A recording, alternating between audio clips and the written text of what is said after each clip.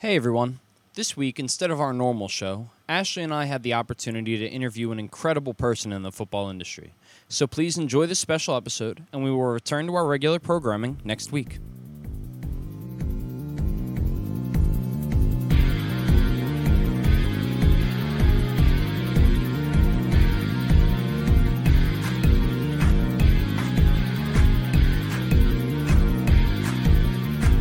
Hello and welcome to the Undroppables Playbook, a football podcast.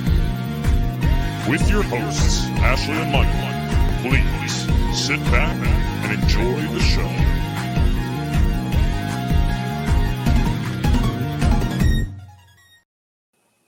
Hey everyone, and welcome back to the Undroppables Playbook, a football podcast sponsored by the Undroppables.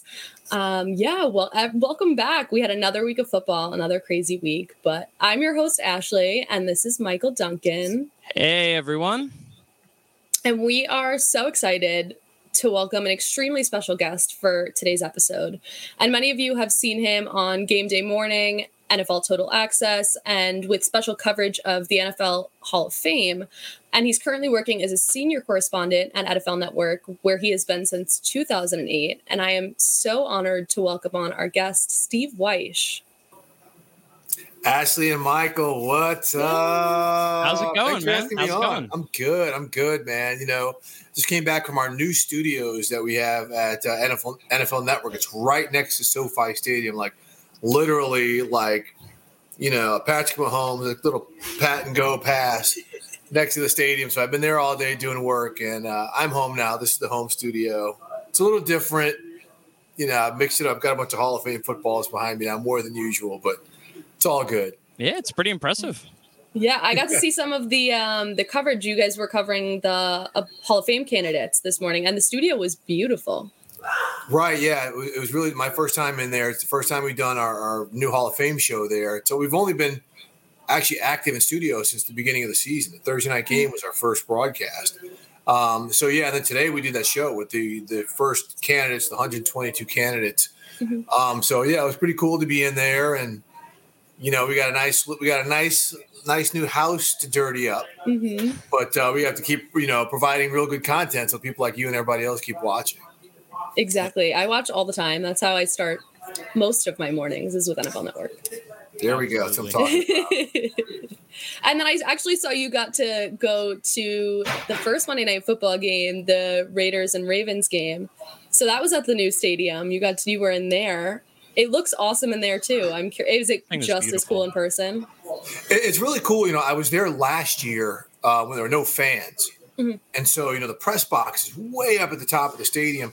And you could actually hear the play calls. You could hear some of the conversation going on. So it holds sound it's amazing. So when that was a packed house the other night for that incredible finish to the game against the Ravens on Monday night, it was just deafening loud. But what's so cool about the stadium is SoFi and Atlanta's new stadium, the Benz and the Cowboy Stadium and the Viking Stadium, they're all built by the same company, the Legends Company, which is owned by Jerry Jones. And so the field aspect of it is kind of the same shape. It's different in Las Vegas. I mean, this is a really unique stadium. It's really dope, really captures the Raiders' history in Las Vegas together, which really to some degree kind of is a salve on the fact that they left Oakland, which is just still the perfect environment, the perfect city for the silver and black. Yeah. It seems like the exact type of place that would fit in that kind of area in Las Vegas and really attract, I think what they're kind of looking for in the vibe and all that kind of stuff, of what they're trying to capture in Las Vegas. That's what it seems like. Yeah, I mean, look, they're still getting a bunch of Raiders fans from LA and from Oakland and whatnot. But what's really cool about Vegas that, a lot of folks don't understand until they're there is the Golden Knights, right? The hockey team. Yeah. They've got this unbelievable fan following. It's almost like college football. Yeah. And that's what the environment was kind of like there, mixed in with some of the regulars from the Black Hole, and some of the rowdies who come up from LA. So it was this really great energy going on there. And the fact that the Raiders are playing so well out of the gate, I mean, really added to it. That Monday Night Football I'm a hockey game fan. Incredible. I'm a hockey fan, and the Golden Knights fans are crazy, and that stadium is just as crazy too. Like the way they open the games, how beautiful it is inside. I could see what you're saying because it's very similar to how the Raiders stadium appeared like on television. But I got to see you did an interview with Darren Waller, and he's one of my favorites. But that leads me into one of my first questions is, having formed like these close bonds with these players across the league, does that kind of change the way you watch football? Like, I know you have to report on it and all that kind of stuff, but having these relationships with players, does that change your perspective on watching football? No, not really. I mean, look, I'm not a fan, right? I mean, that's the thing. I grew up in Minneapolis loving the Vikings. But that stopped when I was about, 15, 16, 17 years old. And so knowing players and knowing coaches and seeing how much movement there is, from team to team and stuff like that, it's like impossible to really like a team, especially a sport you cover and you're so close to. So that's how it changes it. The relationships that we build with the players and coaches and general managers and people like that, it may help us understand what that particular team is trying to do a little bit better. So in terms of diagnosis and analysis, it actually, it really helps. Like, Darren Waller is a special type of player, but how does his talent really fit into what they do offensively? That's where the relationships and the conversations we have pregame and postgame and the offseason, that's what really helps. And then that's what we really try to convey to the viewers, who are watching, whether on TV, on their phones, whatever. That's the information we try to convey. Yeah, it seems like you guys have always tried to do a really good job of, it sounds like kind of almost the wrong word, but humanizing them and kind of reminding us that they aren't just, guys in helmets, that they're real people out there. And, every day, their lives, it affects what they're doing out there. And, a game plan is more than just what fantasy points we're getting or whatever. It's about, specific matchups in the game of football as a whole.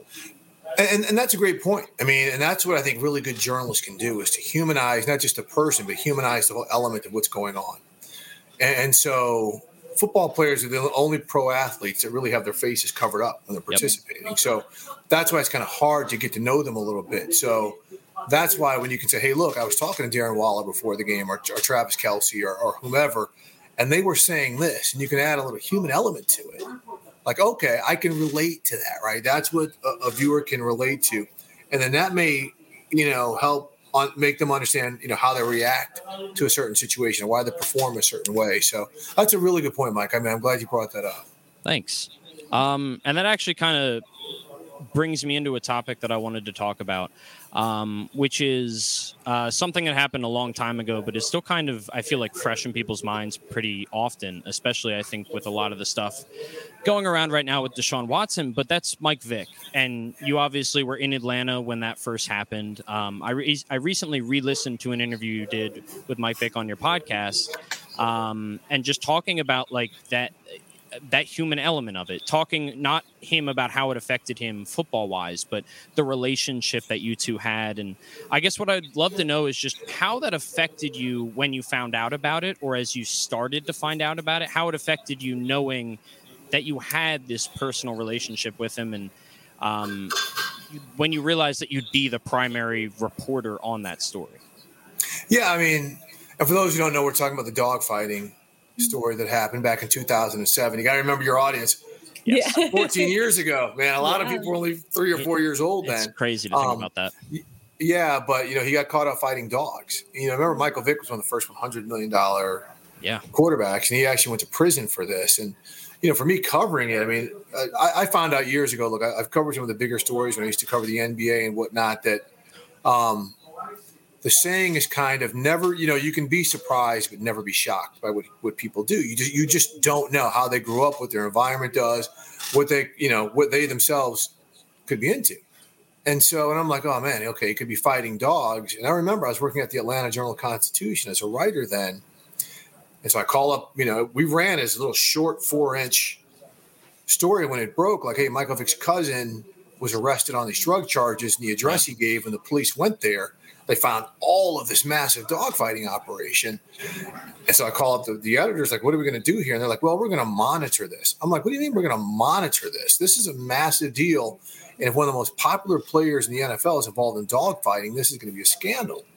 And so, in covering Mike, remember, we weren't able to get to him. This happened in the summer, so we weren't able to speak to him.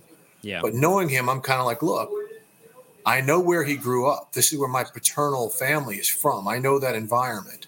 So maybe he grew up around people where he didn't really think fighting dogs was a bad thing. He knew it was illegal, but he didn't understand it was a bad thing.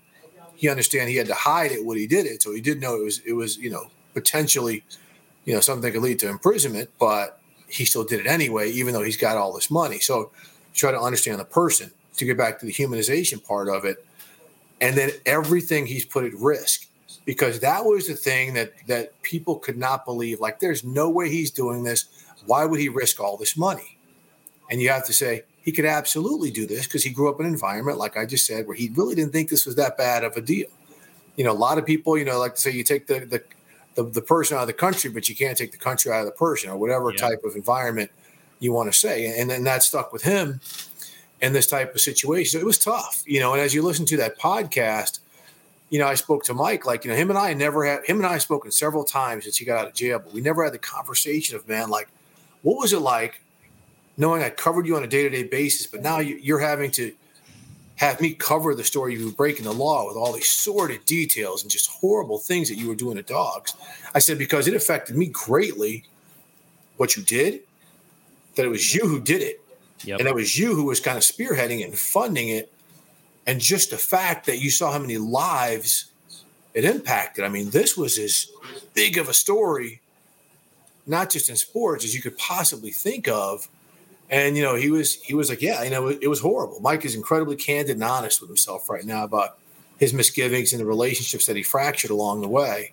And just to see him grow up and to move on from where he was then is an amazing kind of rebirth and, the triumph over tragedy type of thing. I mean, as an Eagles fan, like, I remember when Andy brought him in, I mean, that was his first gig after getting out of jail. And I was torn. I mean, I love dogs. I have a dog, and my family, all my friends. It was something that, again, was just brought to the forefront in this area. And everyone is obviously, furious at Andy Reid, who, I don't know what our relationship was with him in general. Probably we didn't appreciate him enough to begin with, but, it was just this topic of conversation that shouldn't have even, it sucked that it had to be, because it wasn't like we were paying him $100 million. Well, we did eventually, but paying him that much to come in and start. Like, he was a backup behind Donovan. And I think to start, he was a third string. And it's just, but he was always so honest and candid about it. Exactly as you said, like, he didn't make excuses. He came out, he answered the people's questions, and he was always open to talking about why what he did was wrong, what he's trying to do to fix it. He never shied away from it. And as a fan, that's what made me more okay with,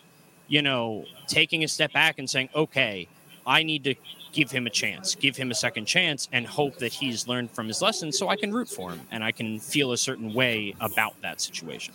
Yeah, a lot of people didn't have that forgiveness in their heart like you. Because, what I would say to people, the big thing is like, hey, look, it was only a dog. He didn't kill anybody. He didn't rape anybody. To which I would say to people like, okay, how many people do you know who've actually been murdered?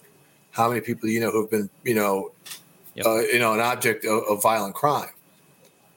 All of us have pet a dog or a cat or something like that. So that's where the connection really hit with a lot of people. But again, to see Mike's honesty and, the introspection, which, for a lot of people, prison can do.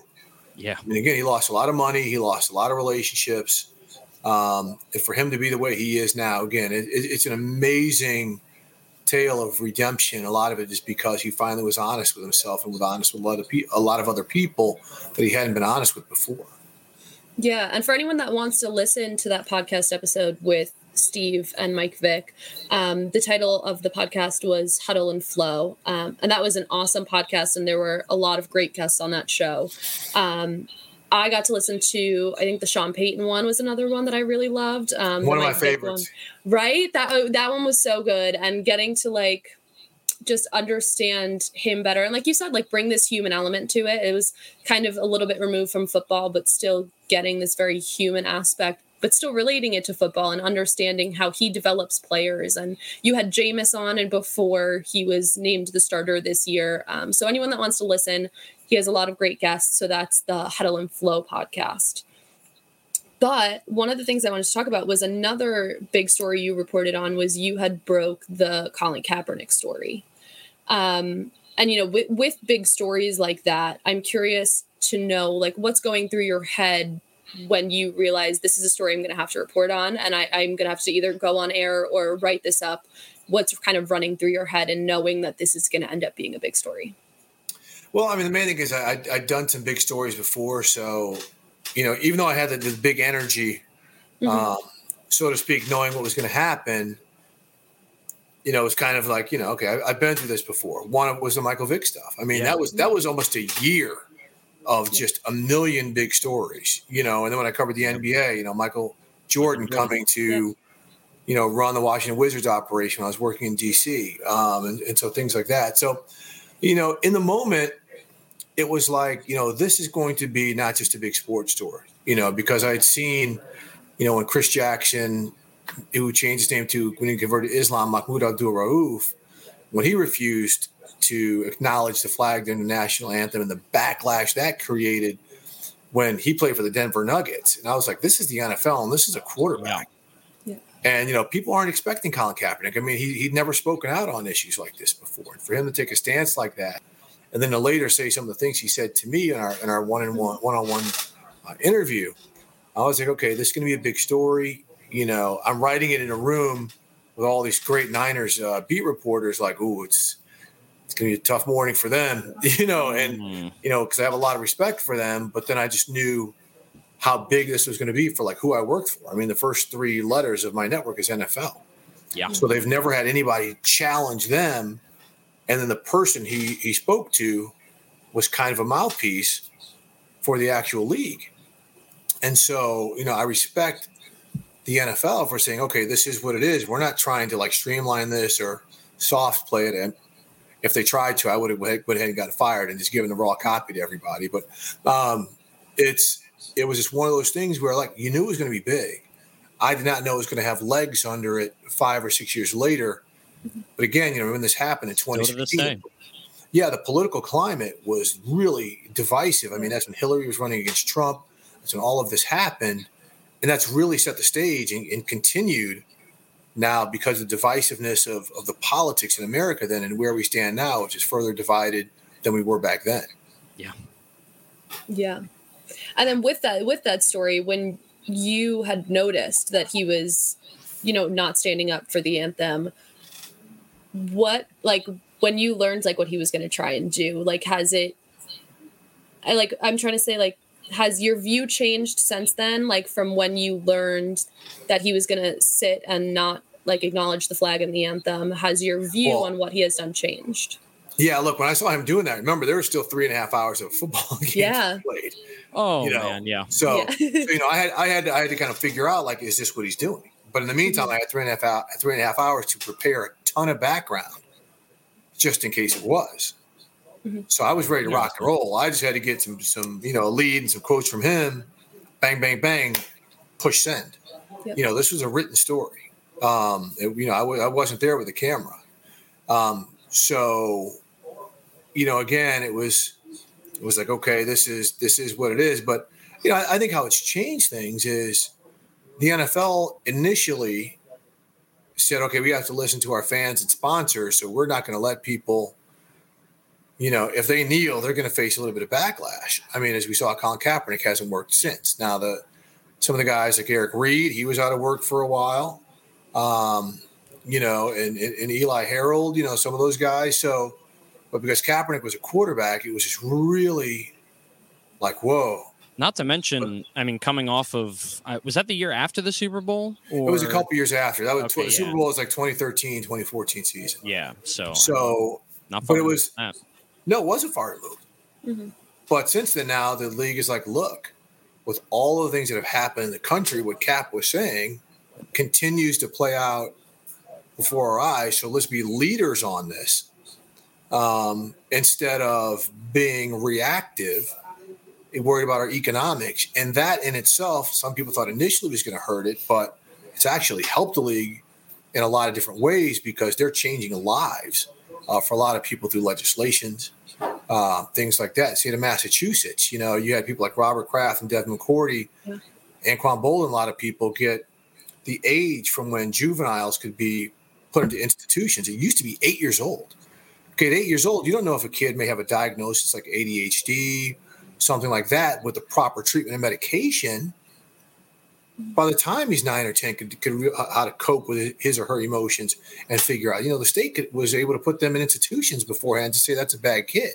But because the NFL decided to step up and change lives and say it's 13 years old, so by then, if a child's 8 years old, can be diagnosed and there's still issues at 13, okay, maybe they do need to go through a different, more judicious path. But these are the positive changes that the NFL has seen, and the more positive changes and better we can make people's lives, the less of the BS we're going to have going on. So that's been the biggest change, is the shift in the NFL stance and the fact that so many players took Cap's lead and want to get involved and kind of taking a protest to action. Like the Players Coalition. I mean, I remember during the 2017 season, Malcolm Jenkins, with the Eagles during that period of time, he was very outspoken about it. And I remember, I think one day, like a Monday morning after a Sunday night game, him, Torrey Smith, and one other Eagle, got up and went to the Capitol at 4 a.m. after a game to talk the state capitol to talk about that kind of stuff. And it was just, it was incredible to see the work that they were putting in just because the NFL decided to support that kind of stuff. Yeah. A lot of good stuff is happening, especially again, legislatively. We're getting some laws changed. Look at your guy, Meek Mill there in Philadelphia, Robert Kraft. Some of those guys were kind of instrumental in helping some of the probationary laws to help things there. And, doing things like, so you don't have to have cash bail to get people out, because that's prohibitive against a lot of people who don't have the cash, but they have a credit card. Right. So, a lot of changes like that, a lot of positive things that we don't think about, because a lot of us aren't impacted by those certain circumstances. Yeah, and I think another impact, too, is in a lot of the work that you've done with HBCUs and the relationship with the NFL and players that play at HBCUs and going on to the NFL. And that's the same sort of thing, advocating for these players and visibility and stuff like that. And in 2020, we got to see the first HBCU combine. So I'm curious, you had spoken a lot about that on the air, but how you think that this benefits kind of players in the long term at the college level on going to the NFL and kind of getting this visibility. Well, that's an interesting topic. Look, when I first came out of high school, I went to the University of Missouri to play football. Mm-hmm. So my football playing stuff happened at a PWI, a predominantly white institution. Things didn't work out. I wasn't very good and decided to transfer to Howard University in D.C., where I was going to play football. But then once I got there, I lost my stinger, right? I said, you know what? I said, let me just concentrate on academics. And so I was at this historically black university, the most prestigious historically black university. And what it did for me, just as a man, in terms of shaping me, being in Washington, D.C., shaping me as a human being, I was like, wow, man, so many people, and they don't have to be black, but so many people have to, need to go through this type of experience to kind of find themselves. And so when I picture my personal experience with some of these athletes, we know historically back in the 60s and 70s, NFL dynasties are built off of players who went to HBCUs. The Pittsburgh Steelers, my God, half their defense went to historically black colleges, as did John Stallworth, as did the scout, Bill Nunn, who just went to the Hall of Fame, who scouted them and developed that connection. But over the last 2 years, we've seen one player from an HBCU drafted in the NFL. Okay, you can make all the excuses you want, but you can't sit here and say that some of these guys don't deserve an opportunity. So by having an HBCU combine, and then this year as part of the Black College Football Hall of Fame, which I'm a part of, we're putting on the Legacy Bowl the week after the Super Bowl. That's like an HBCU Senior Bowl for a whole week of practices, and then a big game, which we broadcast on NFL Network, where you can see some elite players. Now, the thing that hurt HBCUs last year in a lot of programs, especially on the smaller level, was COVID. Yeah. Right. A lot of schools only play, a lot of schools didn't play any games at all. And some played 5 or 6 in the spring. Some only played 2 in the spring. And then those players who participated in the spring were not draft eligible. So that was part of the craziness. But I think by constantly talking about it, now with Deion Sanders and Eddie George and Ty Wheatley coaching at HBCUs, like ESPN is showing a Black college game every week and highlights and scores. NFL Network, we broadcast the Black College Football Hall of Fame Classic a couple weeks ago when Eddie George's Tennessee State Tigers lost to Grambling. And so there you can see talent. And the big thing is basically not to let the NFL off the hook. You have no reason not to know who these guys are. And that's why I think, the East-West Shrine Bowl, the Senior Bowl, everybody's getting involved now because they understand the injustices that have kind of happened that way too. So having awareness, getting these guys into some of these all-star games, which has been a problem, because there's players out there. I mean, Akil Glass, the quarterback for Alabama A&M, he's going to get some looks. Jermaine Martin, the running back at North Carolina A&T, where Tariq Cohen went, he's going to get some looks. I mean, there's a DB at Florida A&M, big-time player. You look at some of the best players in the league today, like Darius Leonard, linebacker for the Colts. He went to South Carolina State, historically black school. So having that conversation, it doesn't diminish what's going on at Ohio State and Michigan and Georgia and Alabama, but it just only enhances, right? It adds a little extra seasoning to the jambalaya to make it taste a little better. I think that's the perfect way to put it, right? Like boosting up more people doesn't put other people down, right? It just gives this kind of equity to it rather than having some, form of equality. It's more equity, that everyone's kind of on an even playing field, even visibility, that you're not knocking anyone down by bringing more people up.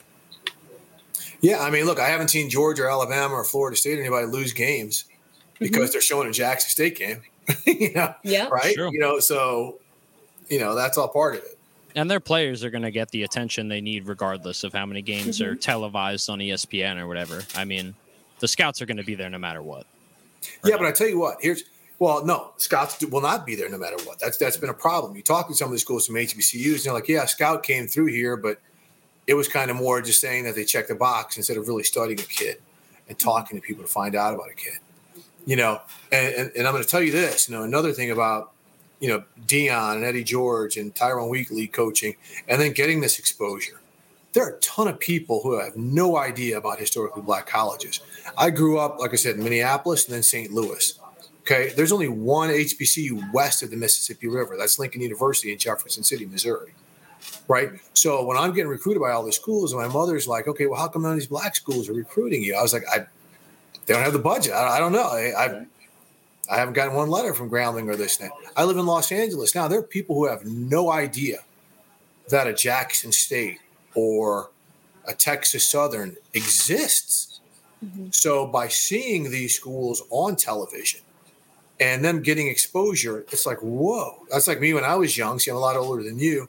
I never knew about Georgetown University until I saw Patrick Ewing and all these great championship basketball teams at Georgetown. I was like, whoa.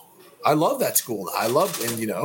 That's just part of it. So again, just adding to the exposure not only opens up the doors for potential student athletes, but also students as a whole, and maybe people who want to be educators too.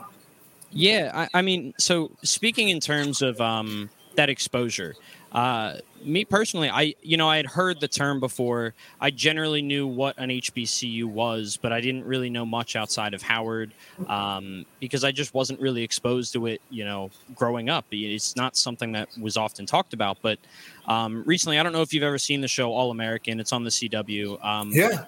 It centers around a player from the Crenshaw area of Los Angeles, and they did an episode in this last season that was it was called Homecoming, and it was specifically, the whole episode was about HBCUs and educating the kids on this show about what they are, what they stand for, and it specifically revolved around another player, a high school baseball player who was looking to go directly into the MLB, and then ended up committing to, I believe it was Howard University, instead of going to the MLB in an effort to kind of bring more attention to HBCUs. And watching that episode was really interesting because, again, I didn't really know too much about it, and it caused me to do a lot of my own research. It caused me to just try and understand, I guess, more about the environment and the culture behind it. So Do you think, obviously seeing the games on ESPN, NFL Network, all that stuff is extremely important, and getting scouts, holding the NFL accountable. Do you think that it's equally important to be able to see and learn those kind of things in pop culture, especially for like kids growing up and just maybe having a better understanding of this, HBCUs even exist? Absolutely. Because, look, if you watch the Black College Football Hall of Fame game between Tennessee State and Grambling, what's the first thing you notice? Tennessee State's quarterback was white. So everyone's thinking like, oh, these HBCUs are only black students, right? And so, no, I was like, no, when I was at Howard, there were a ton of white students and Latino students and Indian students and everything. It's an incredibly diverse campus. It was majority black, but that doesn't mean it was exclusively black. And so these schools were formed to educate, freed slaves or blacks who were born free, but now they've completely evolved. And so I think that's another thing, especially like when you see a lot of women's sports, like softball teams, these HBCUs, they're predominantly white. Yeah. So it just shows people that, it's got this label of HBCU, but it's all inclusive, right? Everybody can go there and get an education that's comparable to any school in the world. I mean, the Vice President of the United States went to Howard University. Yeah. So again, that's what the exposure shows. And look, some kid who may be at a suburban white school may see the marching band, at Tennessee State or Morgan State and be like, I want to do that because they get down and that looks fun. So you're talking to Michael's heart right now. I was in marching band in high school. I was a trumpet player, and there was a couple of them that would come around to like different competitions in the area when I was in high school, and they would just kill it. I mean, they blew everyone else out of the water. Cheney's right there in Philadelphia, man. You gotta know about that. Yeah, Cheney's I do. Right there. Oh my God, yeah, they were always. I mean, they just had so much fun. It was a ton of fun, and they just always put on a show. It was awesome. Yeah. One of the quotes that I read from you recently about this topic was that part of this growth and bridging the gap between, recruitment with HBCUs from high school and creating this level playing field and making it last long until these players could go on and play in the NFL and get drafted the way they used to, rather than just have one player from an HBCU. And the quote was that strengthening a diverse coaching and personnel development pipeline is important. So I'm curious, I really love the language used there, but I'm curious to see how you think something like that could happen and what steps to put in place to create that type of pipeline. Yeah, look, and this is a great program that the NFL has. It's called the Quarterback Coaching Summit. It's been going on for 4 years now, where they get all of these great, general managers, Ozzie Newsome, Rick Spielman. One year, when I emceed an event, we had Marvin Lewis and Urban Meyer on panels. But these panels are mainly like a lot of the minority coaches, and not just black, again, diverse coaches of color from the NFL, but also from these HBCUs there for this 2-day summit because, they learn a lot of coaching techniques. There was a great thing where Tony Elliott, the offensive coordinator at Clemson, was talking about the zone scheme run game, inside the tackles. And then Mike Loxley, University of Maryland head coach, talking to, former Alabama OC, the RPO run game outside the tackles. And he had another coach, Garrick McGee, who's now University of Florida, talking about protections and things like that. So they're learning a lot, on how, football X's and O's. But in doing so, you've got a lot of these NFL coaches who are teaching them things. But here's the other thing. These NFL coaches are learning a ton from these black coaches because the NFL game now is really taking a lot of principles from the college game. Yep. And a lot of the major, things that happened offensively in the NFL stemmed from black colleges because they had to be creative. They weren't always getting the biggest guys and this and that. So they had to find ways to be creative to make defenses play disciplined football or to isolate their stud. Jerry Rice, we had him on our podcast last year, Jim Trotter and I, he was talking about what they did at Mississippi Valley State. 3 wide receivers to one side, him singled up to the other. That either forces teams to go into nickel coverage to double him, which opens up the run game, or they would single cover him because they had to play the 3 receivers on one side. He said that is a common formation that's in the NFL now, and that's something they were doing 35 years ago at Mississippi Valley State, lighting it up. So, that type of pipeline really helps as to some of these, the Bill Walsh, fellowship where they take a coach of black colleges and he gets to spend training camp, he or she, I should say, get to spend training camp with these NFL teams. That's a little tougher because the schedules conflict a little bit more. Yeah.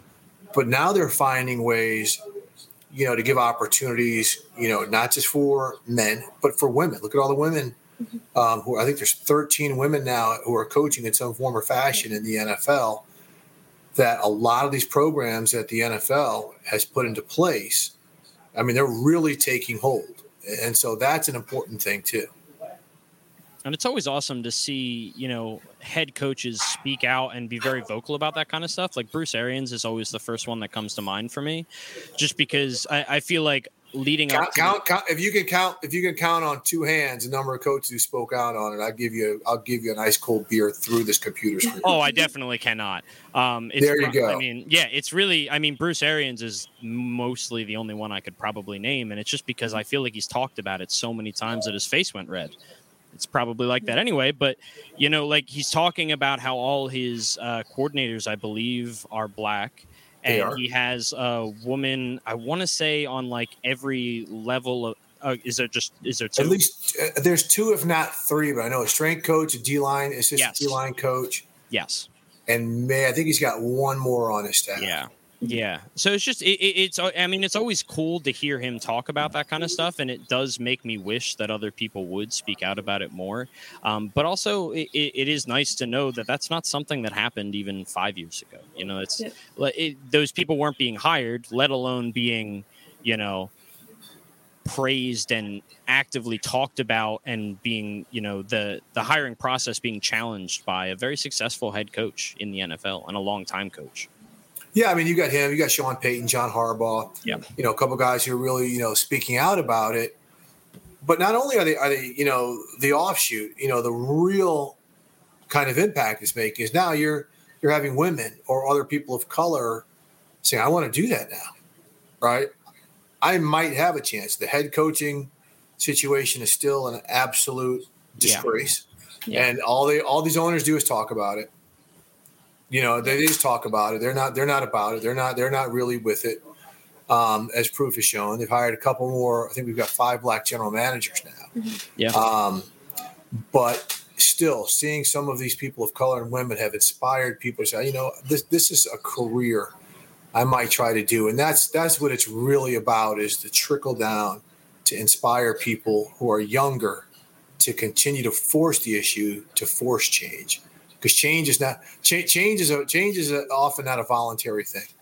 It's often something that's forced on people. Yeah. I have to say it because it's my alma mater that there was news this week on a bunch of networks. I'm pretty sure NFL Network had it, ESPN, SportsCenter, that the first girl in Long Island sports history scored a touchdown, and that's actually my where I went to high school. And my brother's on that team currently. So that's great. Yeah. So I heard from him first, and then I got to see it happen, on the networks and on social media and stuff like that. But it's like, right, like that, it creates this environment when people talk about it and they can see themselves. And I think that's a huge thing, is representation, like visual representation, that you can see coaches of all genders, of all colors and everything, and coaches and assistants and general managers and players that you can see and visualize yourself, that you say, okay, I'm only in high school, but I can go play football. I can go score a touchdown. And the entire team was nothing but supportive. Like, my brother told me that they did nothing but celebrate her all night and cheer her on it and pile on top of her when she scored that touchdown. So like, it creates this environment of like inclusivity and representation that people feel empowered to be able to do these things without having any, I mean, I'm sure people face what word am I trying to say? Like backlash. So I was backwards. Why was my words backwards? But backlash. That's why I'm here. But seriously, face backlash. But it starts slow, and even something like that at the high school level, that you have a female player that makes history, creates more, and the entire town knows about it. So now there are more girls out there who say, maybe I can do that. And I believe the Jets honored her too. Yes, I think they did. Yeah. Mm-hmm. But even like Carl Nassib, the defensive end of the Raiders, who's gay, and he came out and spoke about it. He felt comfortable enough to do it. Have you heard anybody even really talking about it? Like, okay. No. Yeah, like, okay, he's good. He's a good ball player. He punched out the ball from Lamar Jackson in week 1 to kind of give the Raiders a chance to seal the deal, and it wasn't like, oh, that was that gay dude. That was a great play. So that's going to make people, again, feel more and more comfortable being, in their own skin. And the younger generation, because they've grown up with so much more of this conversation, is just they're more accepting of it because it's not like taboo to them. That's just how everything is. Yeah, I have that conversation, I feel like, a lot with my parents and, my friends' parents, where, like, there's just certain conversations that our generation, or, like, even, I say my generation, but, like, people my age, 25, compared to even my sister that's 4 years younger, like, she's so much more comfortable with certain things that not necessarily that I'm uncomfortable with, but they're much more normal to her. Like, when I was in high school, I believe there was one person that was openly bisexual, and that was it. And now with my sister, like, she graduated with everyone all over the spectrum, and, like, that's awesome, because those people are, like, they grew feeling more okay with those conversations happening. And, I feel like exactly what you said, where as generations go on, all it takes is one or two people to kind of say that, hey, it's okay that we talk about this. There's always going to be people that are just kind of garbage human beings that are going to come out against it and be just awful about it. But the majority often shows that they're going to be more like Ashley's alma mater, where the whole team was supportive. And it's not often how it's portrayed on, like, random TV shows from 10 years ago where, they have a storyline and everyone's getting bullied or something. Like, yeah, some people suck. But a lot of the time, all it takes is one person to speak out for other people to feel comfortable with supporting it and speaking out about it sometimes. Well, 100%. And again, I think, look, there's a great book I've got behind me by Dave Zirin called The Kaepernick Effect. And it's not about what Colin Kaepernick did. It's the aftermath of it, how people feel more comfortable speaking out on certain issues. And I think, again, all this kind of goes back to Cap, because until he really challenged the system, everybody wanted to play it safe. And now that people are like, frig it. Let's speak up and see who wants to buck up, or who wants to be down with the cause, or whatever cause it is. And again, I think that's part of the effect that we're seeing that started with Cap in 2016. Yeah, and I think it trickles down to at all levels, right? That these players are, like, more open and vocal and individualized, that they can fight for themselves at all levels, that they're fighting for contracts that they think they deserve, that they're fighting to be better represented, that they're fighting to be able to have, like, activism and football. And I think that it trickles down from Cap too, is that you have the freedom, you're an individual, like, you're not just in this system, like, you're a player and you're a person still, and it trickles down to these players having, like, almost individual rights to be still a person and not just a player. But don't stand over somebody after you make a big hit. Yeah. You're getting hit with a 15-yard taunting flag. Oh, no. It was so bad this weekend. So bad. Can you imagine, like, Chad Ochocinco and Steve Smith playing this weekend? Like, I mean, obviously they didn't do as much taunting, as much insane celebrations, but even still, I can't imagine what the league would find them on a weekly basis. It's a little much. Hopefully it curtails, because I haven't really seen any people do anything so egregious that deserved a flag. No. And that's why I said you worked your whole life for this moment. Like, you should be able to celebrate as long as it's not harming anyone, or you're, like, not in someone's face. You know what I mean? Like, I think there are lines to it that's understandable. If you're getting in someone's face and you're yelling at it helmet to helmet at someone, or you're being openly disrespectful, I understand that. But, like, a little bit of, like, a celebration or pumping up the crowd after you make a sack shouldn't be taunting. Like, that is something that you worked your whole life for. Who thought it was an issue? Like, nobody. There was no discussion. There was no discussion about this. They're like, oh yeah, we're gonna really enforce taunting. What? Really? Like, you haven't already? Yeah, because it's not like we're coming off of, like, the whole, like, the catch rule of what was it, like, Megatron or Des Bryant or whatever. Right, Des Bryant. Right. Yeah, like, there wasn't one specific thing that, led this conversation in the offseason. It felt like it came out of nowhere, which is yes, it did. Bizarre. Yes, it did. Bizarre. It reminds me of when they stopped like celebrations after touchdowns, and then it came back the year after that they were allowed to do that. I think it lasted one season. Yep. It reminds me of that I hope it stops before the season's over, that, like, this kind of slows down, that maybe we were trying out taunting this weekend and seeing how that felt. But it reminds me a lot of that I hope that by next year it's really something that is very, very rarely called. Yeah, it makes the league look like a bunch of crotchety old folks. The old nickname's coming back. The old nickname of No Fun League is coming back. And that it's sad because this league is so fun. It is so fun, and I love to see it. You didn't have fans last year and everything, and now you're just kind of – but, okay, we digress. Yeah. So speaking of, I guess, the NFL and regular football and stuff, this offseason was kind of insane, or at least it felt like it. It felt like there was the most movement in the offseason that we've seen, especially at the quarterback position since, I guess the year that Peyton went to the Broncos, maybe, and even then it was really just Peyton. But guys like Matt Stafford, Jared Goff, Carson Wentz, and guys like Jalen Hurts taking over, along with big names becoming head coaches like Urban Meyer. Of all the things that happened this offseason, through 2 weeks of football, obviously it's too soon to, make any hard and fast judgments about it. But which do you think of all this movement you think is going to have the most lasting impact in the league, or maybe just through this season? Ooh, I know it's a hard one. I mean, look, it's not like Tom Brady going to the Bucs last year winning the Super Bowl. Exactly. Yeah. But I think the fact that Aaron Rodgers kind of positioned himself as to where this is his last season in Green Bay, right? So this is kind of the go for broke, and then he's out. That's going to be a circumstance. The fact that the Niners basically told Jimmy G, this is your last season as quarterback because we're getting you out of here. So, those are very odd dynamics, to work around and work through. I think with Rodgers, it's probably a little more palpable because he's had such a long stint there and it just hasn't happened except for once. Yeah. With Jimmy G to draft Trey Lance, for him, he's got it. I don't think he's looking over his shoulder, but he's kind of like, this is kind of funky here. I'm gonna finesse this. Fortunately, Jimmy G is just, one of the most incredible human beings and can handle something like that until he doesn't. Yeah. But the Niners had to protect themselves as well because he's always hurt. So I think those are some of the things you talk about. Some of the moves that are made. I think the Rams giving up what they gave up to get to Stafford, to get Stafford, one, it's made them better in the short term. Yeah. The Rams have shown they don't give a damn about first-round draft picks. Yeah.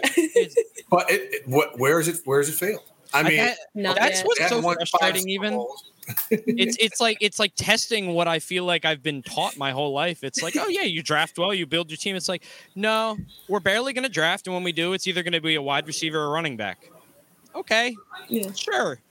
But look, they're one of the best teams in the NFL. Yep. At poaching players off of practice squads and developing them, nailing it in the second, third, fourth, and fifth round picks, nailing it. Yeah. And winning in free agency. Jalen Ramsey, Leonard Floyd. In Chicago, Leonard Floyd was just a dude. He was like the third or fourth leading sack artist in the NFL next year, playing next to Aaron Donald. Yeah. So, I mean, we'll see. I mean, my whole thing is, can Detroit use all those picks and turn it around? I mean, they've looked better than I thought they would this year. I will say that. Yeah. I mean, I'll give Dan Campbell and Jared Goff credit for that. We're 2 games in, man. Yeah. we'll see. It's a long season. Either going to get better. I mean, they got a good staff. Either they're going to get better, or it's not going to go well. Yeah. But I mean, I think those are some of the things you look at. Some of the movement. Carson Wentz. I thought he was playing really well against the Rams the other day before he got hurt. Yeah. So we'll see what happens there. 2 twisted ankles. It's good to know it wasn't Philadelphia. It makes me feel one of them is on a foot that he had surgery on that kept him out for 5 weeks. So that's and a one of them's more, high and one of them's low. So there are 2 different types of ankle sprains. You have to train that. You have to rehab those differently. There goes the Eagles fan. Here we go again. It's just why I'm so I love Carson Wentz. I was a huge Carson Wentz fan. I still am.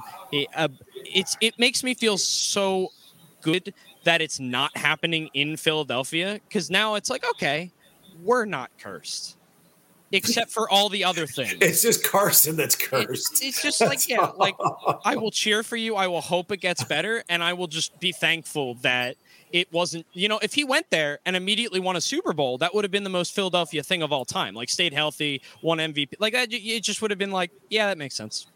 It's about what you'd expect. Yeah, but I tell you what, though, the Colts, they didn't protect themselves. No. Right? Now they got Jacob Eason behind him. I mean, they like him. They want to develop him, but this is a team that everyone thought was going to, ready to go to the Super Bowl. And they're built. They're built to make that type of run. Yeah. So if I were them, I wouldn't rush Carson back, and I would make sure he's healthy. So by the time you get those final 13 games in, he's ready to rock and roll. Yeah, you got to really hope that they can survive a few games without him. And you got a brutal schedule, man. Brutal schedule. Yeah. I mean, thankfully, at least the division seems not great at the moment. I mean, I guess you have two.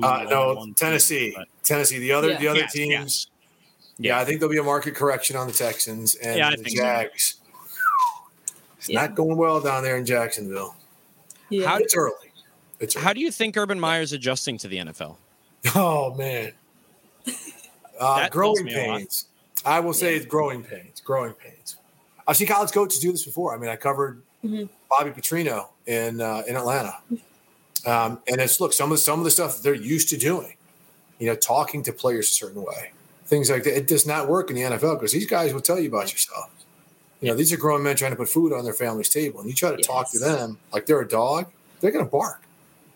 They're not going to have it. So, look, you got a young team. Urban does not like losing at anything, and the fact that he's struggling, there's some stresses that are going along with it, and so he's got to take a step back and look at the bigger picture. This was not going to be a good team this season.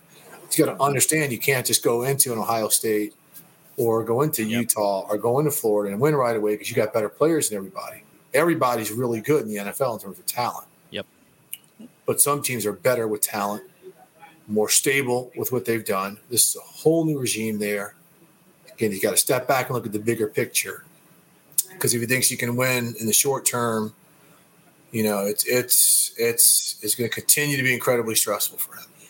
Duncan and I actually talked about that on a couple episodes about tempering expectations, right? Like we had talked about it in terms of fans and a little bit in terms of coaches and players too, that it's like, you came into a team that was the worst team in the league last year.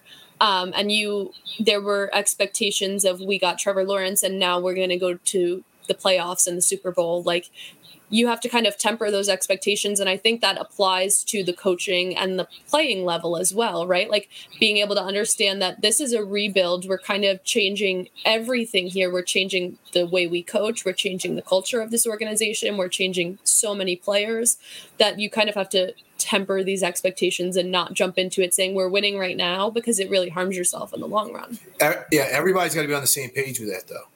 Yeah, that's in the GM, the owner, especially the GM and the head coach. Because one, you cannot ever be comfortable with losing a ball game and saying we're going to get better over time, right? Because in that means that goes to show you're kind of a quitter. Like you're not there for your guys. You're not fighting with your guys. And I think that's what Urban is going through, right? He's going into win as a player, especially at that level. Again, it's like all of us going to our jobs. Yes. This is your occupation to feed your family.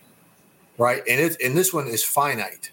By the time you're 31, 32, it's probably going to be finished and you have to find a different occupation, whereas most of us don't have to go through that. Yeah. So, these dudes, no matter how poorly this team is constructed, they're laying their bodies and everything on the line. They're competitors. This is all they know. It sucks losing. But players never tank. I mean, that's BS. Players do not tank. And so, look, you have to say to yourself, we can't win them all. But I mean, I think that's the hard part for some people, how they compartmentalize how they deal with losing.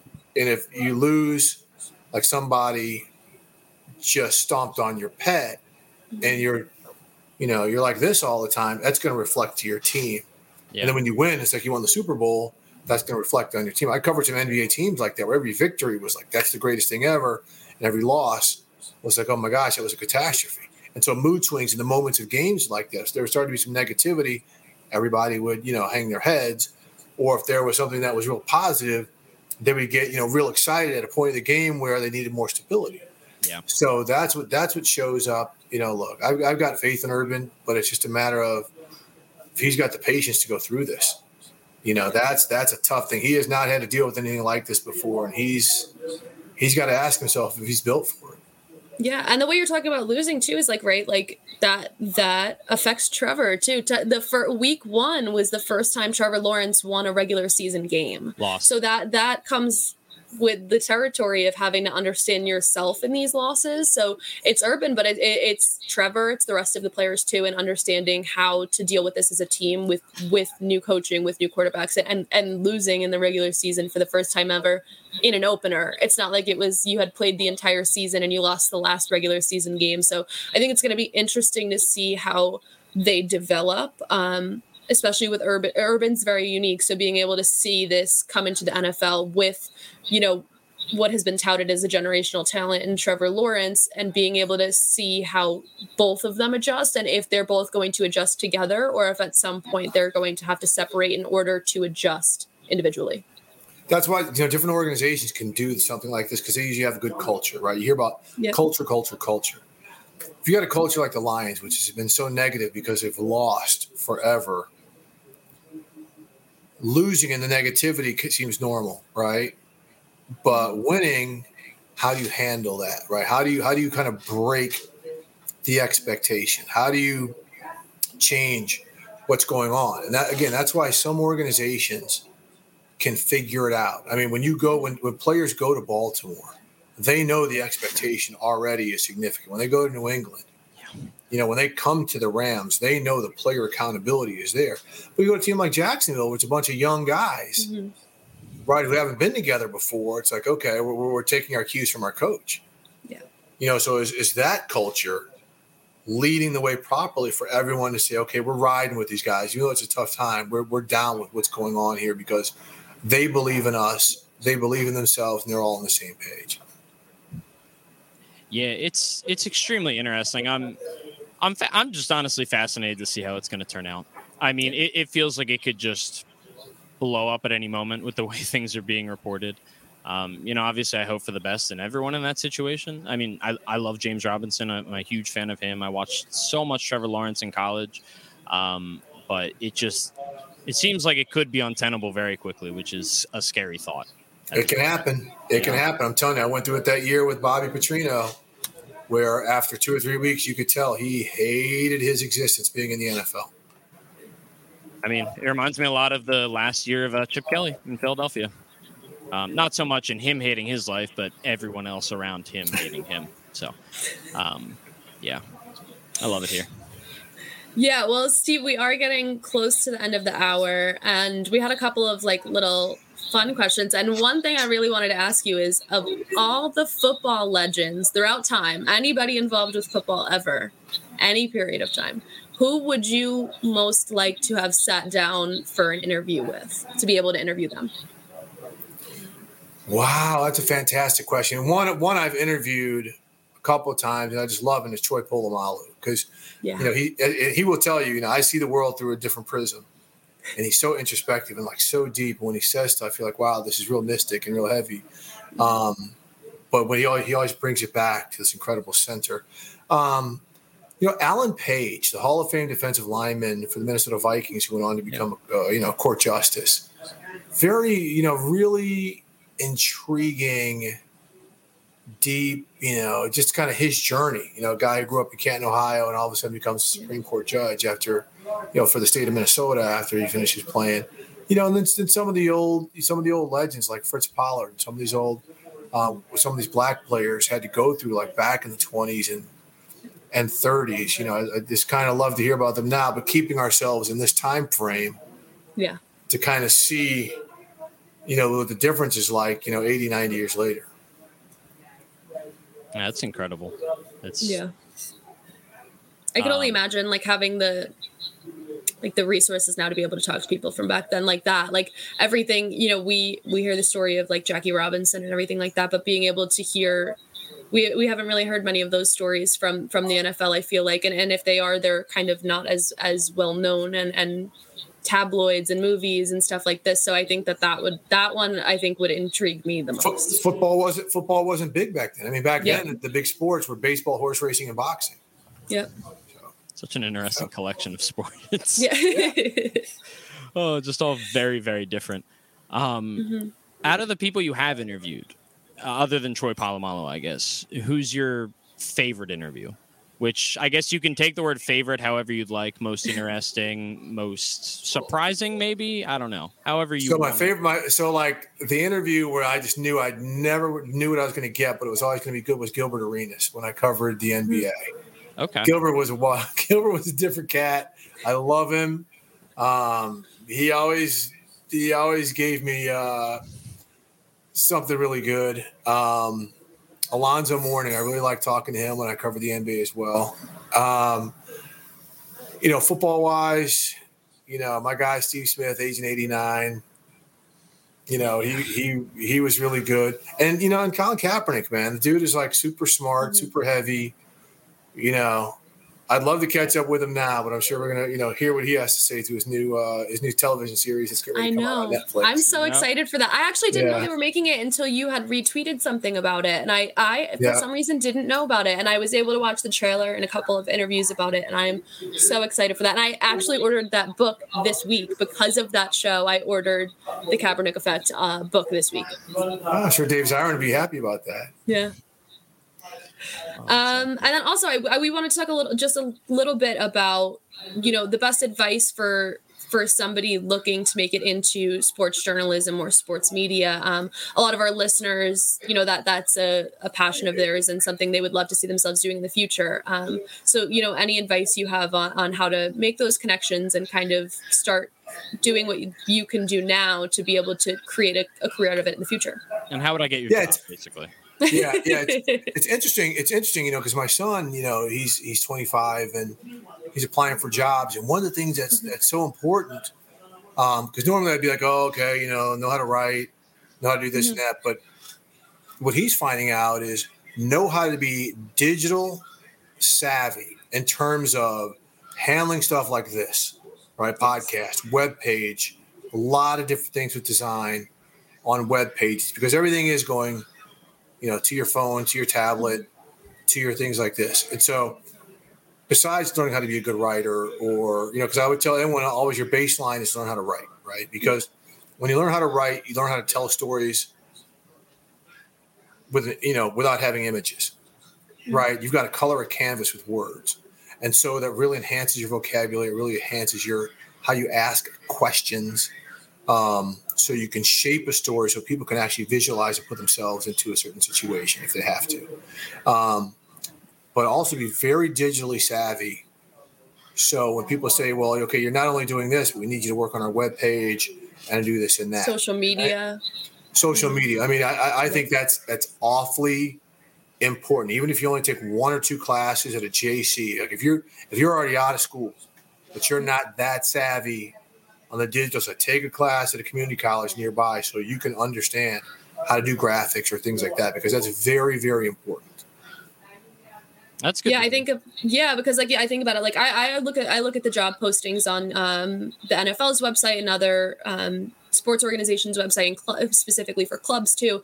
And that's what you see that more than anything. Like you'll see a couple of like data analysts here and there, having to be able to operate cameras, like going to school for audio engineering, like Michael did.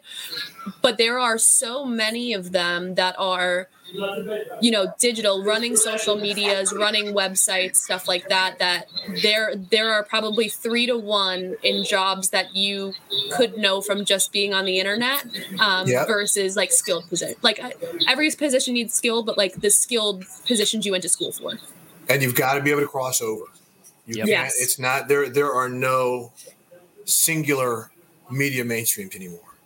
Yeah. I mean, I went to school for music, and I'm not necessarily doing a lot with it at the moment, but I learned audio engineering, and it felt like every person that came in and talked to us, they were like, you just need to learn everything about everything. You need to have multiple streams of income, and you need to do a little bit of all of this stuff, because you never know what you're going to need, but you're probably going to need all of it. And it just, that's 100%. It's funny how that happens. Yeah, you got to be nimble. And like, look, he's using it now, like I could never, like I could do a lot of, I run the social media and stuff, but he's the one who figures out how to upload it to our platforms, because I couldn't do that, but you learned that at school. So being able to have that crossover between like passion projects and what you went to school for and being able to be on the internet is, like you said, I think that's very important. Okay, but Michael, show me something and drop the T-Pain like audio box on her voice while she just do a whole show and like. Yeah.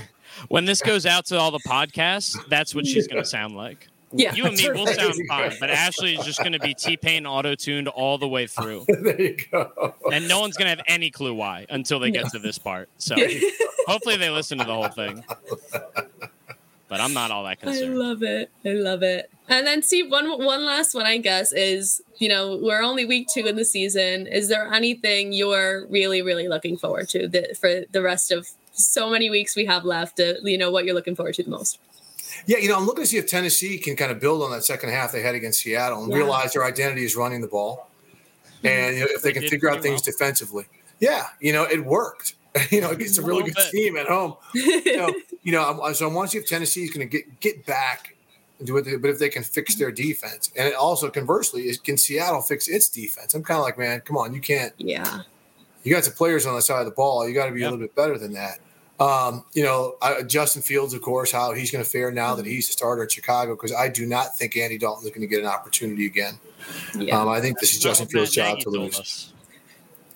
Matt Nagy said Andy Dalton is still the QB1 when healthy. Well, then he came out today and declared Justin Fields the starter. So I saw a tweet today that was like they go on to win the Super Bowl. Justin Fields wins the Super Bowl for them. Matt Nagy comes out for the end of game interview and says Andy Dalton is still our QB1. So QB1. Yeah, decided to give the Super Bowl MVP to Andy as the QB1. So. Right, and then Matt Nagy will be coaching elsewhere next year. He'll be coaching at USC. Oh, my Lord. That would be something. Yeah. Well, Steve, thank you so much. We really, really appreciate having you on.